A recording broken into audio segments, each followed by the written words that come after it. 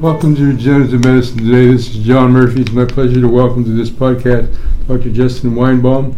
Dr. Weinbaum is a research assistant professor in the Department of Bioengineering at the University of Pittsburgh. Dr. Weinbaum, welcome to Regenerative Medicine Today. Thank you, John.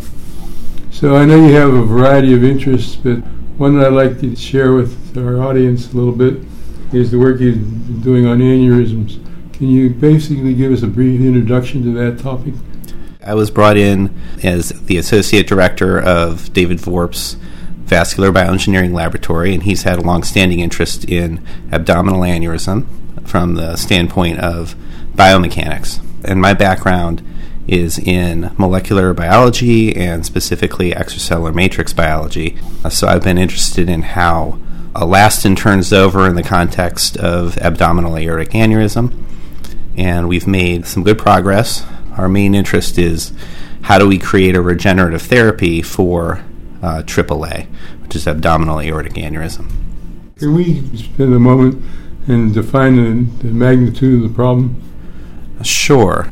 So this is a disorder that affects a large portion of our population. It particularly affects males and smokers. So in the context of AAA, what happens is the abdominal aorta, which is the main trunk that carries blood to the rest of the body, it has initial damage to the extracellular matrix that's in the wall that gives it mechanical resilience. And this matrix is composed of elastin and collagen. When this damage occurs, it sends signals to the body which recruit inflammatory cells, which then secrete proteases which further digest the extracellular matrix and then recruit more cells and so forth. So it's a bit of a vicious cycle.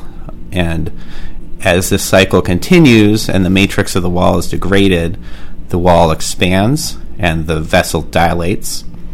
And when the abdominal aorta gets to a diameter of approximately 5.5 centimeters, that indicates to the surgeon that there's a risk of rupture, and they go in and they do either an open repair or an endovascular repair of the aneurysm. So what our group is interested in is, first, how do you predict rupture? And I would say that is sort of more in the domain of David Vorp and his biomechanics expertise. But we would also like to look at these patients who are in between the normal aortic diameter of around 2 centimeters and the surgical diameter of 5 centimeters and say, what can we do for these patients? Because presumably, if we can attack this vicious cycle somehow, slow down dilation, then these patients wouldn't need to go to surgery. And in addition, they wouldn't have the uncertainty of not knowing when their aorta is going to continue to expand. From what you just said, I understand you're looking at a non-surgical solution. That's correct. The strategy that we're looking at right now is a bit of a different paradigm from a lot of vascular regenerative therapies in that the AAA is characterized by an intraluminal thrombus. So if you were to deliver any sort of drugs or therapeutic cells from the blood, it would have trouble getting to the wall because there's essentially a big clot lining the lumen. So we are looking at a different strategy, which is a peri-adventitial strategy. So we want to deliver therapeutics to the outside of the expanding aorta, and the therapeutic that we're particularly interested in is mesenchymal stem cells. So one of the tricks of this adventitial delivery is how to get the stem cells to sit there on the outside of the vessel so that they can then migrate in. And we've been using hydrogels to essentially gel a solution of mesenchymal stem cells around the outside of the aorta.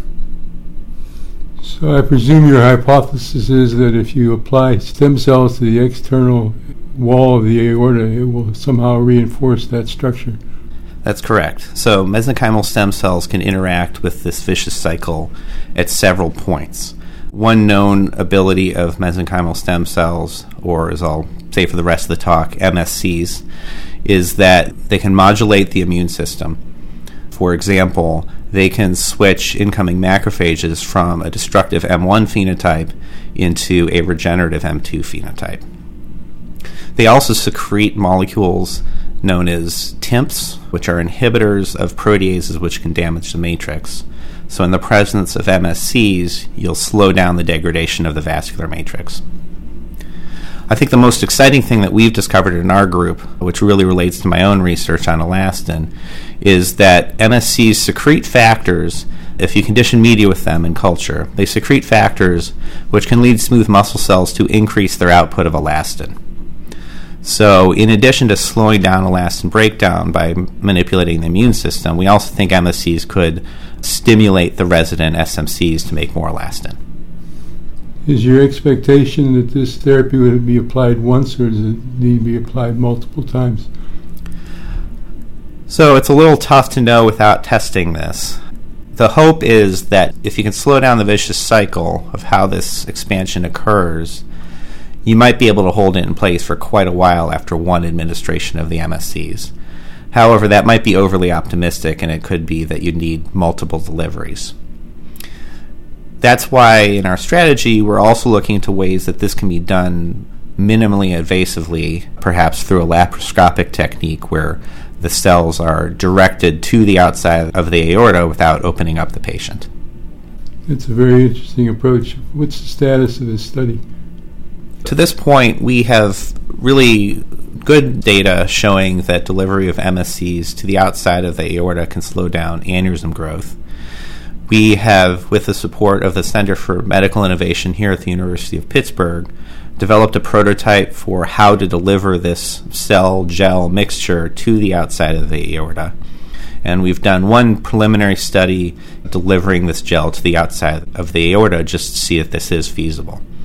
This is a collaboration that really relies on surgical expertise because the surgeon really knows how in a person you can deliver these cells. And we've been talking with surgeons here, including Ryan McEnany in the Division of Surgery, about how that could possibly be done. It's a little premature to talk about feasibility at this point. The experiments just haven't been done. But in terms of engineering design, we're putting design criteria into our technology so that it would be compatible with the human condition. Very good. Thank you. Dr. Weinbaum, I understand that you have some studies relating to elastin. Can you share some details about that? Well, I am a bioengineer. My background is in matrix biology. I trained in a lab that's very interested in how elastin, which is this molecule that's in the vessel wall, which gives it a resilient property, much like a rubber band that you can stretch it and restores itself. I've been interested in this molecule, and specifically I've been interested in studying how cells behave in 3 dimensions in terms of their elastin synthesis. A lot of in vitro studies involve putting cells on a tissue culture plastic, which is a very stiff surface and doesn't really represent the environment in vivo. So I've been trying to develop 3-dimensional culture techniques so that the cells are in 3 dimensions and in a softer substrate which closer represents how they would act in the body. My ultimate goal is to use this to understand how we could maybe manipulate smooth muscle cells in the context of how they make elastin and look for ways to encourage them to make more, for example, in the context of aneurysm. So at this point, the model that I've been using is similar to what you would get if you had a cut and then the blood flowed into the cut and turned into a provisional matrix, which you know of as a clot. The normal progression of wound healing is that cells go into this blood in your wound and they remodel it back into something more like skin that has matrix such as collagen. So in our hands, we make an artificial clot, which is cells in a mixture that turns into fibrin, and those cells then remodel the fibrin into something that's rich in extracellular matrix, including elastin and collagen. In addition, what we've been able to do is to look at the smaller molecules that are associated with the elastic fibers. These proteins have activities on the surrounding cells, and by the manner of them being extracellular matrix molecules that modify cellular behavior.